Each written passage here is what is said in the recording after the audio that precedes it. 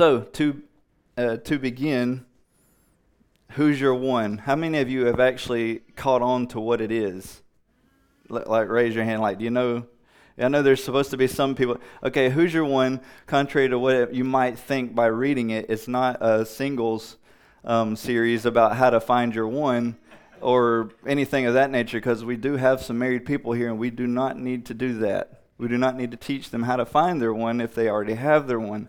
So that's not what this is about at all.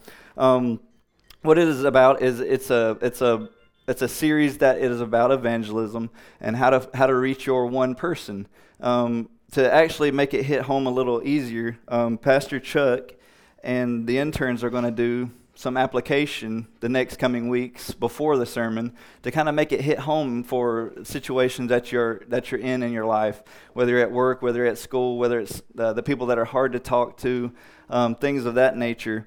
Those are going to be the things that they go over. The things that we want to teach you, obviously, a few weeks ago, we asked you to pray about who your one person would be that you want to see come to know Christ. I want you to imagine with me if every Christian, especially in Heritage, had their one person that they could name to you, that they're not only just thinking about, but they're praying for, they're interceding for, they're investing in their lives, they're trying to cross paths with that person, and they're inviting them with the gospel. So this is what Pastor Chuck and the interns are going to do before the sermon coming up the next 4 weeks after this week. They're going to do applications, illustrations to kind of help you see how you can apply these things wherever you're at in your life. There's 5 different I's. You identify your person. Pray God, ask God who you want that one person to be. How many of you know who your one person is already? If you don't, that's fine. The ones who don't know, I want you to keep praying and ask God who you want that one person to be, that you really want to see God do something in their life and change their heart and bring them into the kingdom so that we'll see them for eternity. I want you to ask God who that one person is that you want to focus on. We can't preach to everyone all the time, so we'll show you in the next coming weeks how it's not always preaching to crowds of people. It's just bringing to one person. Identify that person. Pray, ask God to do that. Intercede for that person. Don't just pray about them. We want you to pray for them, like the things that are in their life. Find out what those things are. Pray for them. I want you to, they're going to show you how to be intentional about how to, if you see them in the room, see them at work, see them at school, make an intentional action to go talk to them, see what's going on, put yourself in their way. And obviously, we want you to be compassionate enough to tell the gospel to them. In our small group, we were talking about a little bit that it's not so much that we need boldness. The way I see it is, if we know that lost people are dying and going to hell, it's almost like you see them all and standing in line, walking off a cliff. It doesn't take an eternity of boldness to go stop someone from jumping off a cliff. It takes compassion and caring for that person to go stop them. You know, you don't have to be bold. Boldness is the action. Me and Chuck were talking about that. Boldness is the action to actually go stop them. But it takes a caring heart of, I don't want to see people walk off the cliff, especially the people that I love and care about, the people that I work with or go to school with, things of that nature. So pray for compassion, pray for all those things. But that's what's coming up in the coming weeks. They're going to illustrate right before the sermon. So to get started, we'll go ahead and start into the sermon. Who's your one? Who is your one person? I want to ask you a question. Start off with the question. What would you say here at Heritage is the main core mission of the church? What would you say it is in a short phrase, if you know it? I want you to get your wheels turning. What would you say the main core? What's the goal that we're trying to reach at Heritage? Anything? What? Make disciples. Yeah, that's a good one. Yeah, it's exactly it. Make disciples to know Him and to make Him known. That's good. That means it's getting in. Yeah. Right. Radically love our neighbors. Yep. Because you're loving them. And what's the best way to love them? Give them the gospel and make them a disciple. Exactly. Yay. Well, I can sit down now. Yeah, we're done. Let's eat. Yeah, it smells good. It's coming up the hallway. So But make disciples to know him and to make him known. That is the main goal. So I want to get you another question. I want to get your mind going, get you in the right gear. So what comes to your mind when you hear the word Christian? What comes to your mind? What picture comes to your mind? What thought, what set of ideas come to your mind when you hear the word Christian? But to kind of warm you up, I want to have a little fun here. What is the first thing that comes to your mind when you hear the word football? Just think, you think of football, you think of a set of ideas, things of that nature. This one's for Chuck. What does Chuck think about when he hears Aaron Rodgers? Aaron Stinking Rodgers. That's Chuck. So that's what he thinks about every time I'm talking about the Packers and I'm talking about Aaron Rodgers. He's like, Aaron Stinking Rodgers. And that comes to his mind every time I talk about if you hear the name Aaron or if you hear the word Rodgers, stinking is going through his side of the brain cell. So that's what he thinks about when he hears Aaron Rodgers. It's not stinking. Rodgers. Anyway, what do you like? What comes to your mind when you hear Bernie Sanders supporter? Like, you don't say anything, please, because there might be some. There could be some. So you have a set of ideas when you think of Bernie Sanders supporter. What comes when you think of a Trump supporter? The ideas that pop into your mind of that person. What do you think of? What do you think of when you hear Star Wars? What set of ideas or things that you probably start thinking of the song or something like that? Do you think of the old movies or you think of the new movies? You think, well, the new movies are just not as good as the old movies. And this whole set of ideas come into your mind for those things. So to get back to the first question, what comes to your mind when you hear the word Christian? Like, everyone in here has different backgrounds. You're from different areas of either this state or you've come from another state of where Christianity has a whole different definition. So what do you think when you hear that? You could ask, I know this from experience. When I used to go to downtown Greenville and witness and get into spiritual conversations with everyone, every single person, almost every single person, I would say 9 out of 10 people have a different idea of who Jesus is, what Christianity is. I'm talking about come up with some, if I were to bring them up, which I can't even remember, it's probably a good thing. It's just outlandish things, and they believe them wholeheartedly because obviously they just haven't read the source. It's stuff that just doesn't make any sense, but they have a whole mindset, a whole thought process behind what a Christian is. It just really all depends on who you ask and what part of the country they came from and how they grew up. Here's an interesting fact that you may or may not have known. The first followers of Jesus weren't called Christians. They weren't called Christians at all. It was a put down from outsiders, the people outside of the church. They were looking at them and they were like, you just want to be little Christ. You just want to be little Jesus walking around everywhere, don't you? You think you're just like him. It's one of those things. It was a derogatory term given to those people to make fun of them. In Acts 11:26, you see that the first Christians were known as what? Do you know? As disciples. They were known as disciples. Christian is used in the Bible a grand total. Like, this is like crazy. Is it going out? Oh, I checked it. Is it going? Oh, okay. I'll just hold on to it. The word Christian is used for a grand total in the Bible of 3 times as referring to Christians. Disciple, the word disciple is used in the Bible 281 times. I would say that if you use the word disciple is a way more accurate description of what a follower of Jesus should look like, or what describes them as a person. So we're going to get into that a little bit today. The whole sermon today is about being a disciple, following Jesus, what that looks like and how we play that out. And not just in a word, but how that actually looks in the scripture. The concept of disciple exposes the fact also that many who claim to be Christian are not actually disciples of Jesus, because the word Christian has been overly abused nowadays. Because of what I said, if you go downtown and you ask them, what does it mean to be a Christian, you'll get a different answer 9 out of 10 times. So to say that you're a disciple, that doesn't mean we're going to beat you up if you call yourself a Christian. We're not planning to do that. But we're just saying, if you realize what a disciple of Jesus is, it will sink deeper into your heart. So it was Matthew chapter 4, verses 18 through 22. That's where we're going to be today. That's where we're going to pull the ideas of, or the truth out of the scripture today. So let's go ahead and read that, starting at verse 18. It says, while walking by the Sea of Galilee, he, Jesus, saw two brothers, Simon, who is called Peter, and Andrew his brother, casting a net into the sea, for they were fishermen. And he said to them, "Follow me, and I will make you fishers of men." Immediately they left their nets and followed him. And going on from there, he saw two other brothers, James the son of Zebedee, and John his brother, in the boat with Zebedee their father, mending their nets, and he called them.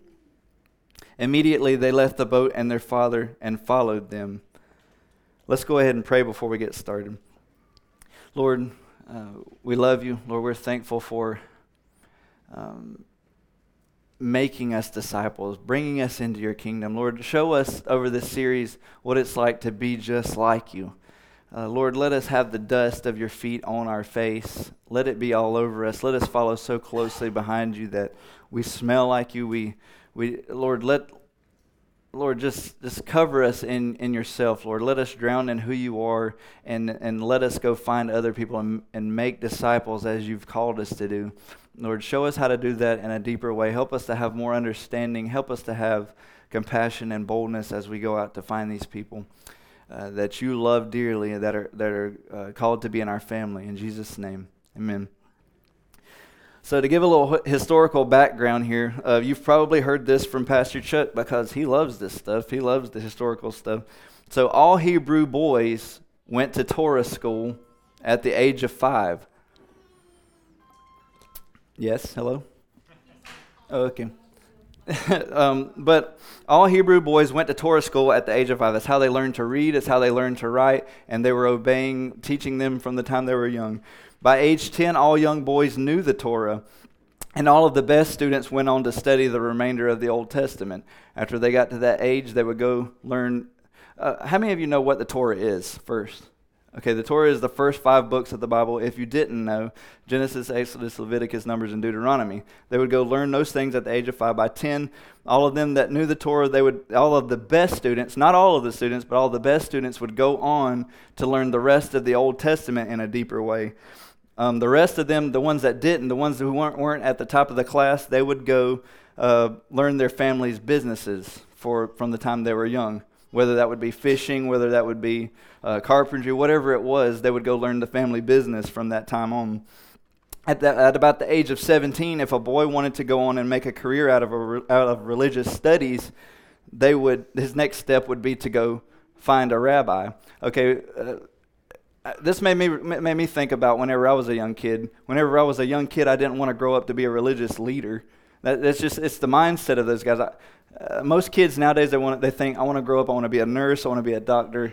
A lot of guys that are athletic, they want to grow up, I want to be like Michael Jordan or LeBron James now for whatever reason. Anyway, he's pretty good. But you grow up and you think, I want to be like these people, I want to do this as a job. This was a fantastic dream of them, of these guys. But these guys back then, that was their dream. They wanted to be a religious leader of the day. They wanted to know the Bible. They wanted to know the religion. They wanted to be the ones teaching. But at the age of 17, they would go out to find their next step. If they wanted to go further, they would go out to find a rabbi that they admired and basically apply to become one of his disciples. When he would find a rabbi, he would go and sit at his feet. They would go find one, that's my favorite one. I want to be just like him. And they would go and they would sit at his feet and they would wait. They would listen to him teach. They would do all these do all the types of things of that nature. That was their official request to be their disciple. They would go and sit at their feet. The rabbi would examine them with questions and put them through a series of tests to see if if this person was worthy to be their disciple. They'd have people sitting all around all the time, but the rabbi would try to pick out the best of even those group. And, I think you got potential. Charles, you're going to be my disciple. And they're like, yeah. I get to go a little further. And so they would do those things. But the rabbis could choose.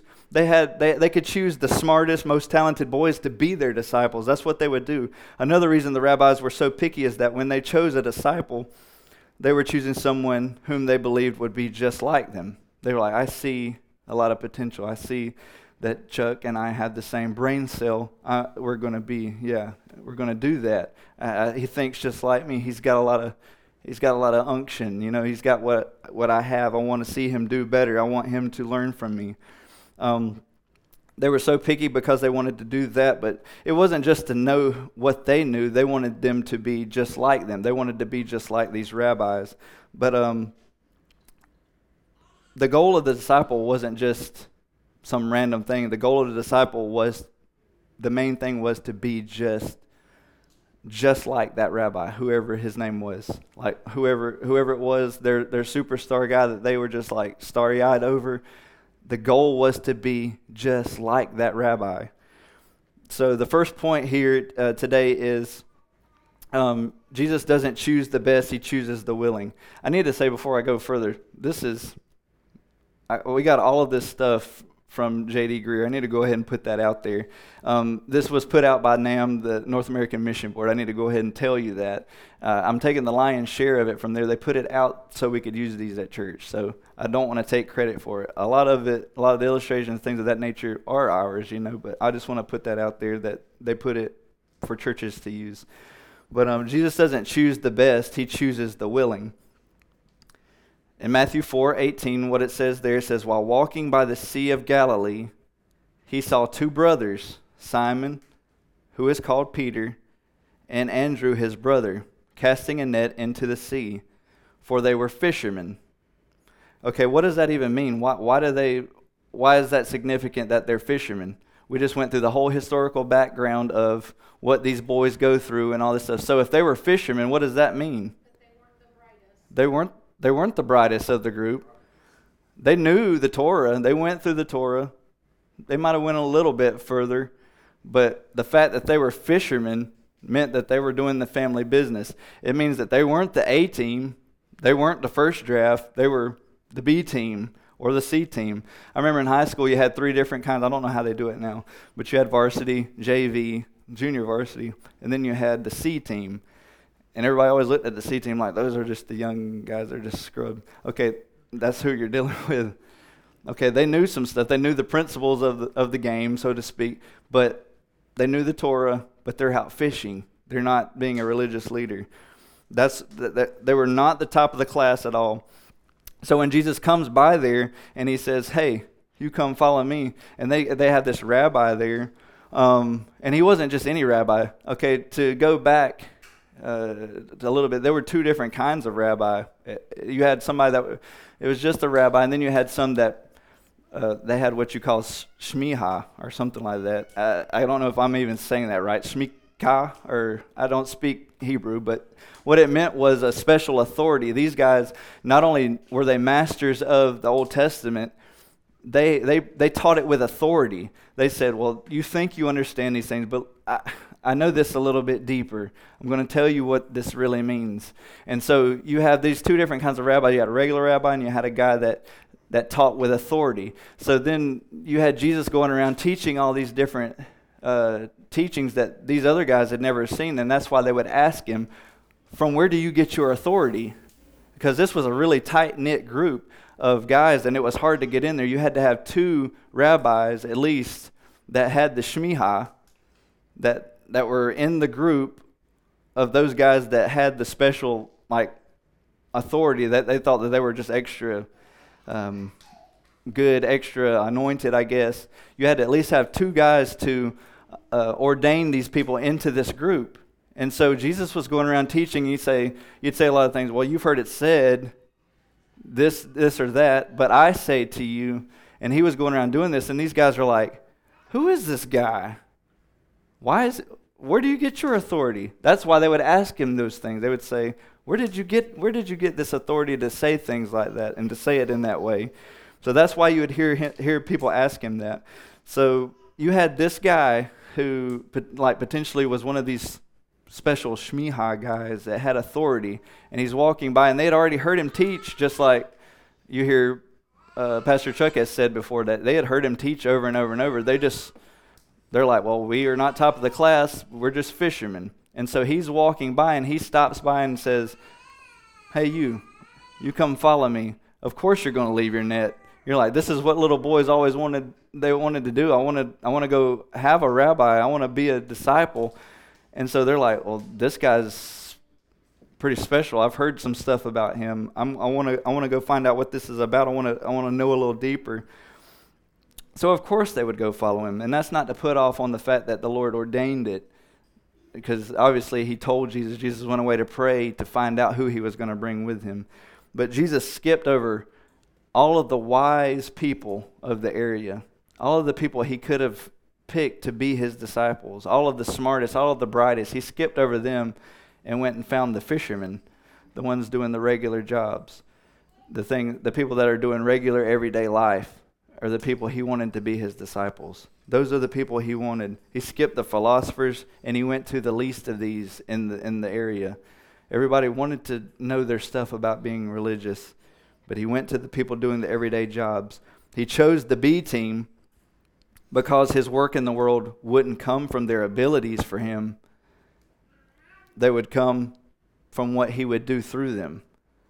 A lot of the times I think we feel insufficient because we're like, well, I just don't have the ability to do these things. I haven't went to seminary. I haven't been in church all my life. I don't know all the ins and outs, but that's the reason he picks people that way, because his glory is shown brightest through the ones who don't have all of those abilities.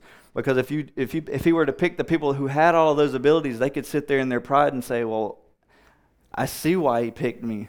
You know, I know this, I know that. He could really use me, but he chose the people who didn't think much of themselves. They were out doing the everyday jobs. People with a lot of talent and ability would probably only just get in his way. They would just get in his way because they know what they're doing. They know what they're doing. They know all the answers. They know exactly what they're doing. They would never learn to lean on his power. They would be always leaning on what they knew how to do. But God wants to use you, and he wants to use me. None of us in here have all the knowledge of the Bible. We're not experts in here. None of us are experts on the Bible. But he wants to use you. When he called you into the kingdom and he walked by and called you to be a disciple, the day, the time period in which he did that, you remember those times when he did that. He didn't choose you because he saw something good, and he chose you just because he chose you to be his. But he wants to use you for the gospel's sake in your family. How many of you have lost family members? I mean, we all have lost family members. He wants to use you in your family. How many of you have lost coworkers? Yeah, we have lost coworkers. How many of you have lost schoolmates, people that you go to school with or went to school with that you know that are lost? I mean, we all have those things, but he wants to use you if you'll be his disciple and stop being a Christian. You know, I want you to make that distinction, to be so close to him like these guys wanted to be, that it was an honor to say when someone walked by and said, Chuck's so close to Jesus that the dust off of his feet is all over his clothes. Like, you know, there wasn't some kind of derogatory thing. It's like, he's following so close to Jesus, like he's a real disciple. This is what he's called us to do. This is what we should desire to do. I think that God would probably say, stop making excuses that you're not able to do, that you're not able to witness, that you're not actually it's not an action, it's something you are. You are to be a witness. You should be so full of who he is and everything that it just oozes out of you in your conversations with people. So I would say that God probably says, don't make up excuses. Don't say, well, I'm an introvert or this of that nature. You may have struggles with getting into conversations with people. But like I said, even if you're an introvert, I didn't talk to anyone when I was a kid. I'm talking about no one. I was scared to talk to people in general. I just didn't talk to people. But what will wake you up is when you have friends or close relatives and things of that nature that die. And you feel insufficient that you didn't even open your mouth about things. It's like I said before, if you see people walking off the cliff, it doesn't take a ton of boldness to go stop them. If you care about people's life at all, you'll go run over there and grab them with everything you are. If they're still trying to jump off the cliff, you'll jump in front of them. You'll try to block everything you can possibly do to keep them from jumping off the cliff. That doesn't take a ton of boldness. Boldness I see as you pray for boldness and you just have no disregard. You just talk to everyone.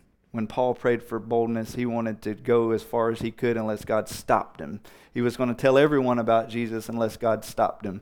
And he did a couple of times. He wouldn't let him go to certain places, and he would keep him from going to those countries. And God had to hold him back if he didn't want to go into a certain place. That is boldness. But I think we need to pray for compassion and eyes to see that these people are walking off the cliff. The thing is, like I told our discipleship group, there are so many tools in the toolbox of evangelism. You can use relational evangelism, and that's going to happen. You'll have long periods of time where you've been working with someone for a long time, telling them about Jesus, telling them about church, telling them, answering questions, and it'll take a long time. But this is what I want to put deep into our hearts. That I think if we're going to err on one side or the other, I think we ought to err on this side of urgency.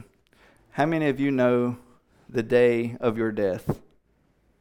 None of us in here know the day of our death. How many of you know the day of the death of your friends or family, the people that we named, the ones you know that are lost in your family, the ones that you know at your workplace that are lost, the ones that you know that you go to school with that just, man, they don't have Jesus at all. Okay, I asked the discipleship group this last week, what would you do if you knew that person was going to die sometime tomorrow? How would you do? What would you do in your prayer life? What would you do about witnessing then? Like, I want you to really process through that. I want you to really think, like, if you knew for a fact God sent an angel or something to you and said, so-and-so is dying before the end of the day tomorrow. They're going to die tomorrow. How would you act? How would that change the way you look at evangelism or change the way you looked at the gospel? Would you be a little more bold? You would. You would be praying. We had one person in the group say, "Well, I would have a prayer vigil," and then other people, "I would go drive over there right now." Like, you would. But see, the thing is, we don't know when those people are going to die. So if we're going to err on one side or the other, err on the side of urgency. If they get angry, fine. Work out the details later in the relational. Well, this is why I said that. I wanted you to go ahead and know, because I just don't, you go ahead and put it out there. Err on that side. Let them get angry. It's not worth their eternity for them to, miss the boat, so to speak. Off the rabbit trail. A good one. A good rabbit trail. But stop making excuses that you're not able. He doesn't need your ability. He only requires your availability. He doesn't want your ability. I know a lot of times we're like, well, I'm not able to say the wrong. I'm scared I'm going to say the wrong thing. He doesn't want your ability. What did he go? He went and got the fishermen. He got the ones without all the smarts, all the book smart. He wants your availability.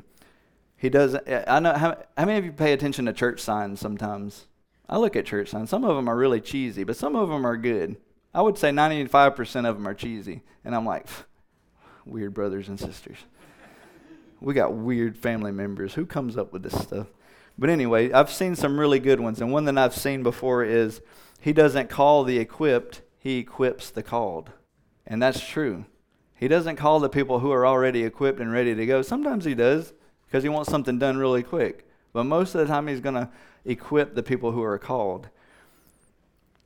Ask yourself this question: have I made myself available? Have I made myself available for the gospel's sake?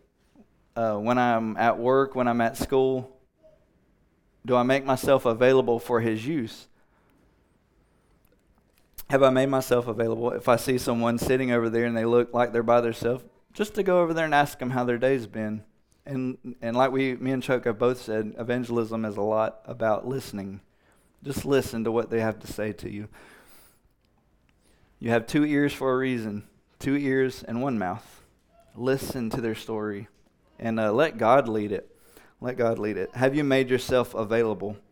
The next point is he chose us, not we him. He chose us. We didn't choose him. I'm not going to get in a huge tangent about that, but it says, follow me, he told them. He went to them, you follow me. He chose them out. The normal way all of this went down is that when you were among the best of your class, you applied to the rabbi, like we said, and if he liked what he saw, he'd choose you back. He'd see these people, man, I like that. I'm going to choose him back. And it was because they applied themselves. His selection gave a great deal of confidence to these people. When Jesus went out to these people, or these guys, they weren't looking for him. They weren't sitting at his feet at all. You know, remember how I said they wanted to go further. They'd go find the rabbi, and they would go sit at his feet and hope and pray like, maybe he'll pick me to be a disciple. These guys weren't even looking for Jesus. They weren't sitting at his feet. They weren't looking to go any further. Jesus came to them and said, you come follow me. You're going to be one of my disciples. But you imagine the confidence these guys got when they heard Jesus say, you come follow me. They're like, what? Like he thinks enough of me to go follow him?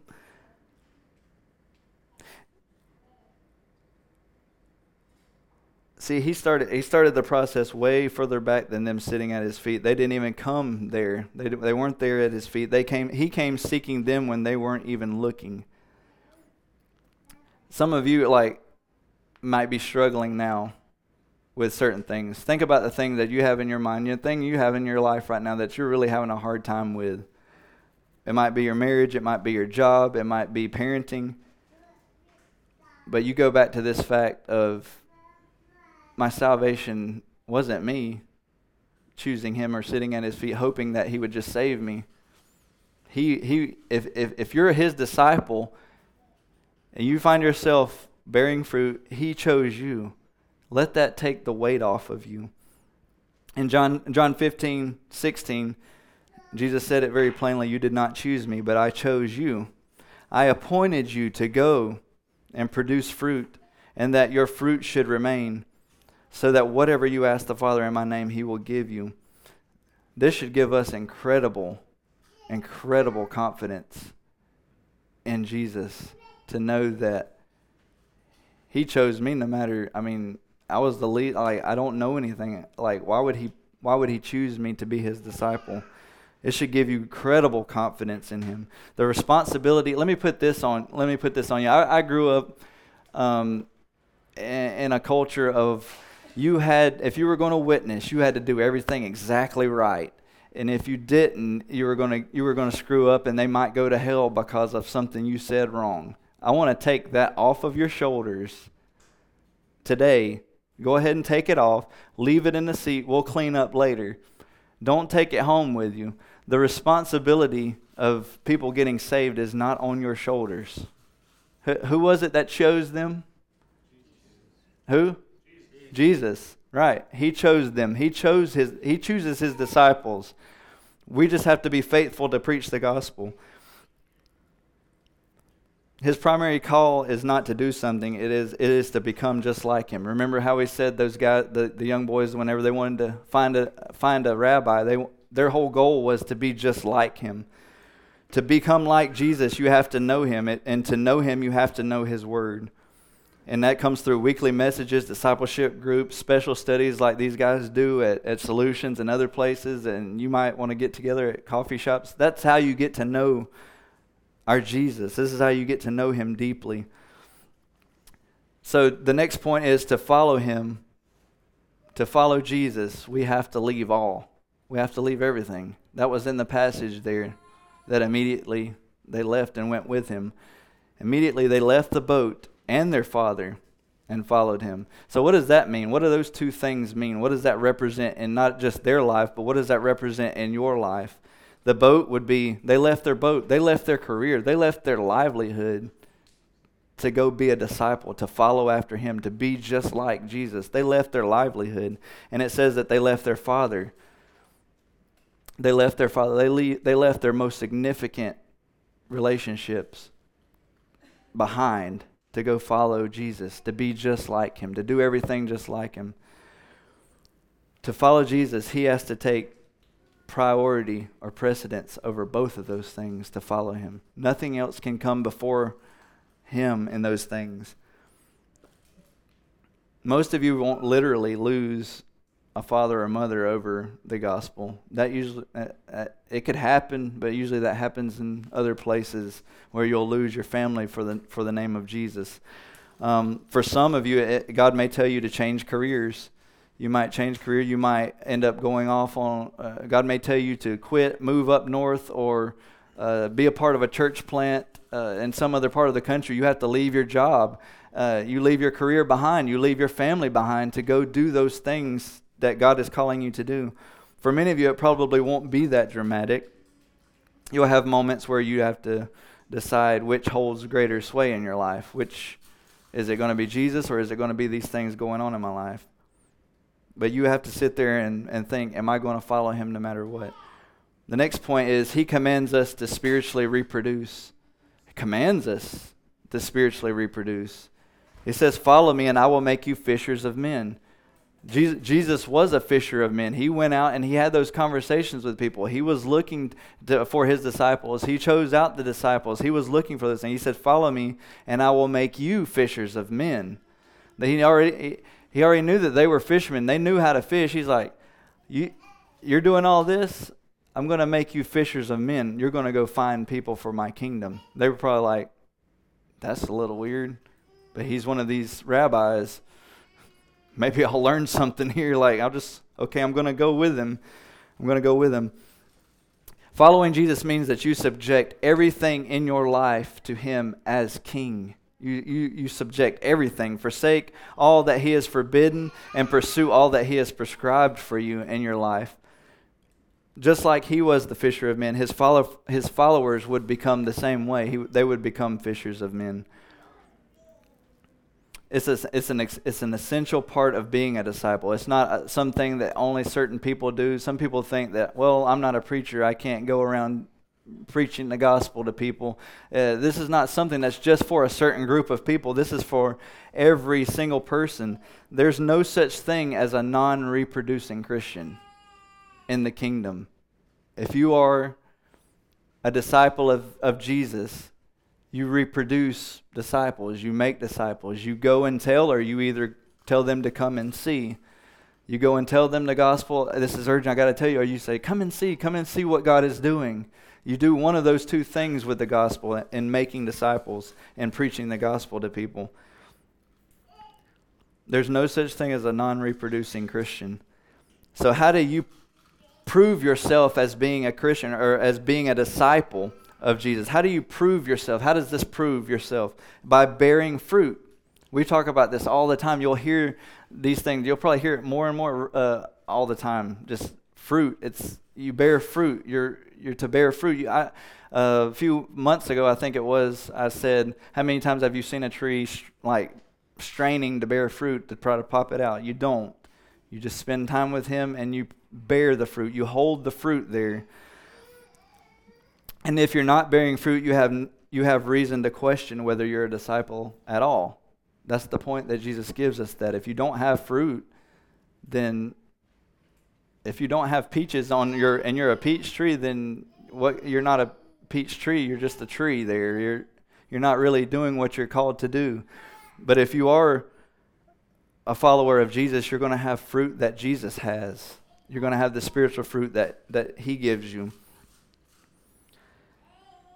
In John 15:8, Jesus said, my Father is glorified by this, that you produce much fruit and prove to be my disciples. That is how you are proven to be his disciple. You bear much fruit. And the fruit comes from God. It doesn't come from us trying to strive to get that fruit. It comes from his Spirit in us and through us doing these things. But Jesus tells us how to bear fruit and what that fruit looks like in the Great Commission. I know you've heard this your entire life, but don't let it go in one ear and out the other. This is straight from our King, from the commander, from the master, from our rabbi. If we want to be like him, we're going to do what he says here. If we want to have the dust of his feet all over us, we're going to do it this way. It says in Matthew 28:19 through 20, "Go therefore, as you're going," we preached that before, as you're going in your life, as you go at your workplace, at school, in your family, when you're eating dinner with them, when you meet them for other places to get together, whether it's over coffee, as you go, make disciples of all nations, all kinds of nations, baptizing them in the name of the Father and of the Son and of the Holy Spirit, teaching them to observe everything I've commanded you, because you want to make disciples. He wants you to make disciples. And remember, I'm with you always to the end of the age. Man, if there's any kind of confidence builder, what more do you need? He says, I'm with you always. He says, go make disciples. Go preach the gospel. I'm with you always. I'm with you as you're doing it. As you go, I'm with you. The main verb of that is make disciples. We've said that that's our main goal here, which means that everything we do grows out of the call to make disciples. Everything we do as a church is to make disciples, whatever it is. If it doesn't aim towards making disciples, then I think me and Chuck both agree then it doesn't need to be at the church. Everything that the church does as a function needs to be aiming towards proclaiming the gospel and making disciples for our King, just as he did. Jesus summarized his entire ministry as King, as our King, as the Rabbi. He summarized everything he did by this passage in Luke 19:10. And you've heard it before. It says, the Son of Man came to seek and save the lost. Jesus came to seek and save the lost. I'll say it one more time. Jesus came to seek and save the lost. And if we are going to be his disciples, that's how our lives are to be summarized too. Going to seek after those who are lost. Pray for them. Like we said before, pray for them. Intercede on their behalf. See them in imagining in your mind they're headed towards the cliff. I don't know when they're going to get there. Go to them. Or if it helps you, you see people walking off in front of a bus and you know that they're going to get hit. You know it. We know Scripture. Well, you know that much because you know it when you got saved. If I don't have Jesus, I'm going to hell. I'll suffer the wrath of God for eternity. We know this for lost folks. We know that. And we don't know when they're going to die. Let it bother you. I have to remind myself of that too, because I've had too many people in my life that's just gone left and right, and you just didn't know. You didn't see it coming. It's not morbid. It's just it's the reality of life. It's the reality and the nature of the gospel. Don't waste time with it. I've found out that if you waste time telling them the gospel, it'll get harder and harder the longer you wait. Because you'll start taking interest in other things and you'll get wrapped up in the other things of maybe college football or NFL, and then all of a sudden you just have to backtrack and try to figure out, how do I get to the most important thing? And then it gets really hard. You meet someone, just go ahead and tell them.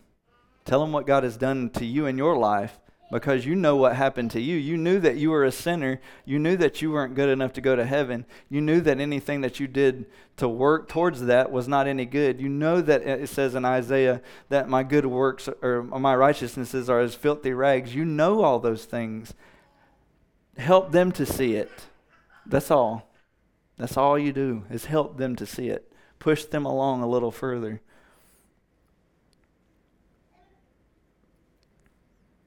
If we are disciples, that's how we'll summarize our lives, to seek and save the lost.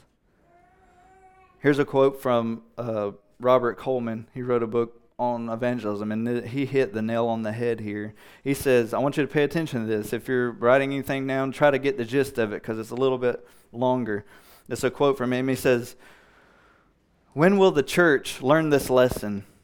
Preaching to the masses, although necessary, will never suffice in the work of preparing leaders for evangelism, nor can occasional prayer meetings and training classes for Christian workers do this job. Individual women and men are God's method. Individual men and women are God's method. God's plan for discipleship is not something, it's someone." So to conclude the whole thing, you are God's method. If God's going to go out with the gospel in the world, He's not going to come down all ways and zap people over the head. What does the verse say? Faith comes by what? And hearing by the... How do they hear without a preacher? You say, well, I'm not a preacher. Preach the gospel. Go and preach the gospel to... It's just proclaim. You proclaim all the time. We've said this in other sermons. When you enjoy something, you do what? You talk about it. If you enjoyed the Clemson game last night, you're going to talk about it. Right? That's simple. If you enjoy the Patriots, like Sarah, she loves the Patriots. She's going to talk about it. Right? You enjoy it. Yeah, but I mean, she enjoys it, so... But get that. If we're not talking about Jesus, this goes for me and Chuck too. If we're not talking about Jesus, we're not enjoying Him enough. We're not spending time with Him enough. We're not close enough behind Him that the dust is getting on all over us.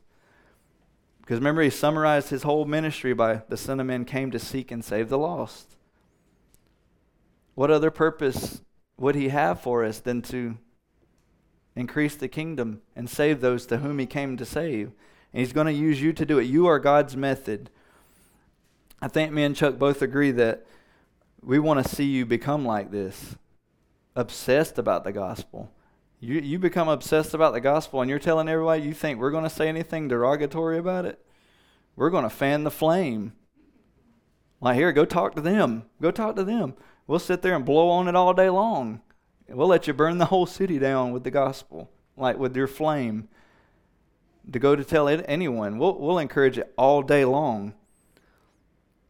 We want to see you commit to it.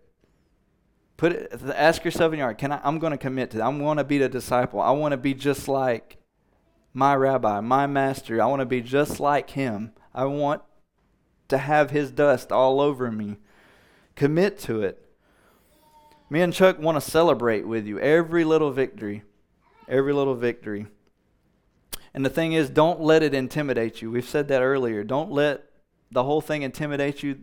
Satan would love to intimidate you and make you think it's some thing that's too big for you to handle that you can't do. Okay, the truth about it is too big for you to handle. You're not saving anyone. Remember what I told you to leave in the seat? Take it off your shoulders. The weight of the world of saving the whole world is not on your shoulders.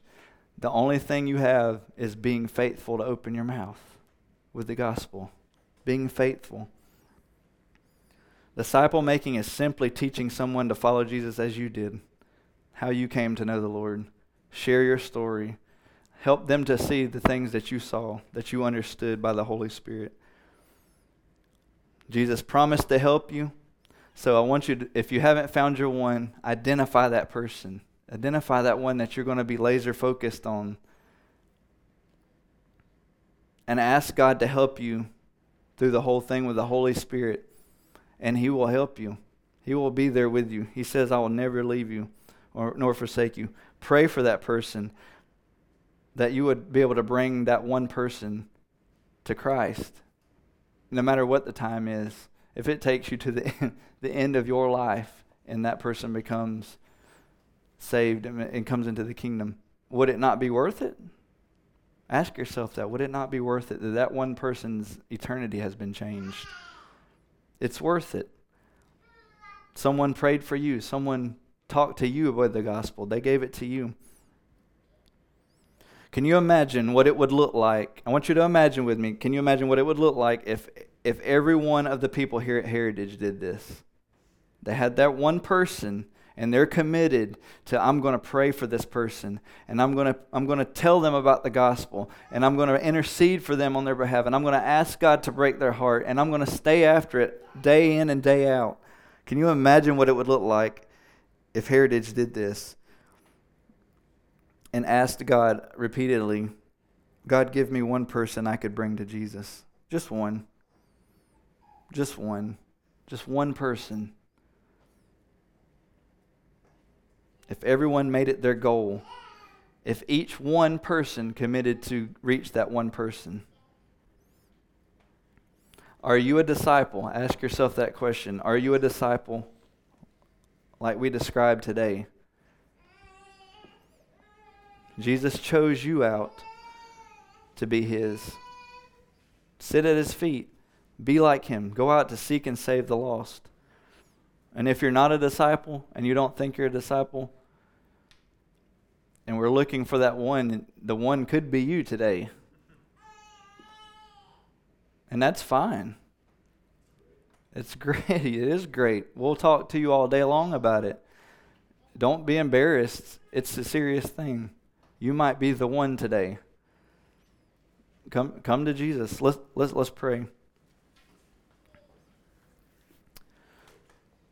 Lord, we love you, and we're thankful that you had grace and mercy on us, that you came to us when we weren't even looking for you. We didn't even know what you were truly about. The scales were still on our eyes. But Lord, you clarified. You showed us your glory. Lord, I pray that you would turn us around and make us disciples of you, that we would be just like you, that we wouldn't be in love with a thought about you, that we would be in love with you, and that we would follow you every step that you take. So much so that people will say to us, you're too much like Jesus. You're too much. Like people say now, you're just extra. We want to be extra about Jesus. We want people to think that. But Lord, put a deep compassion within us here at Heritage, myself included, that we would stop people from walking off the cliff into eternity. That we would focus on those one people, our one person. And that we would beg God to save them, that they would be in the family, and that you would enable us to do so. Lord, in the coming weeks, Lord, show us practical ways of how to apply this and how to think of it in a deeper way. In Jesus' name, amen.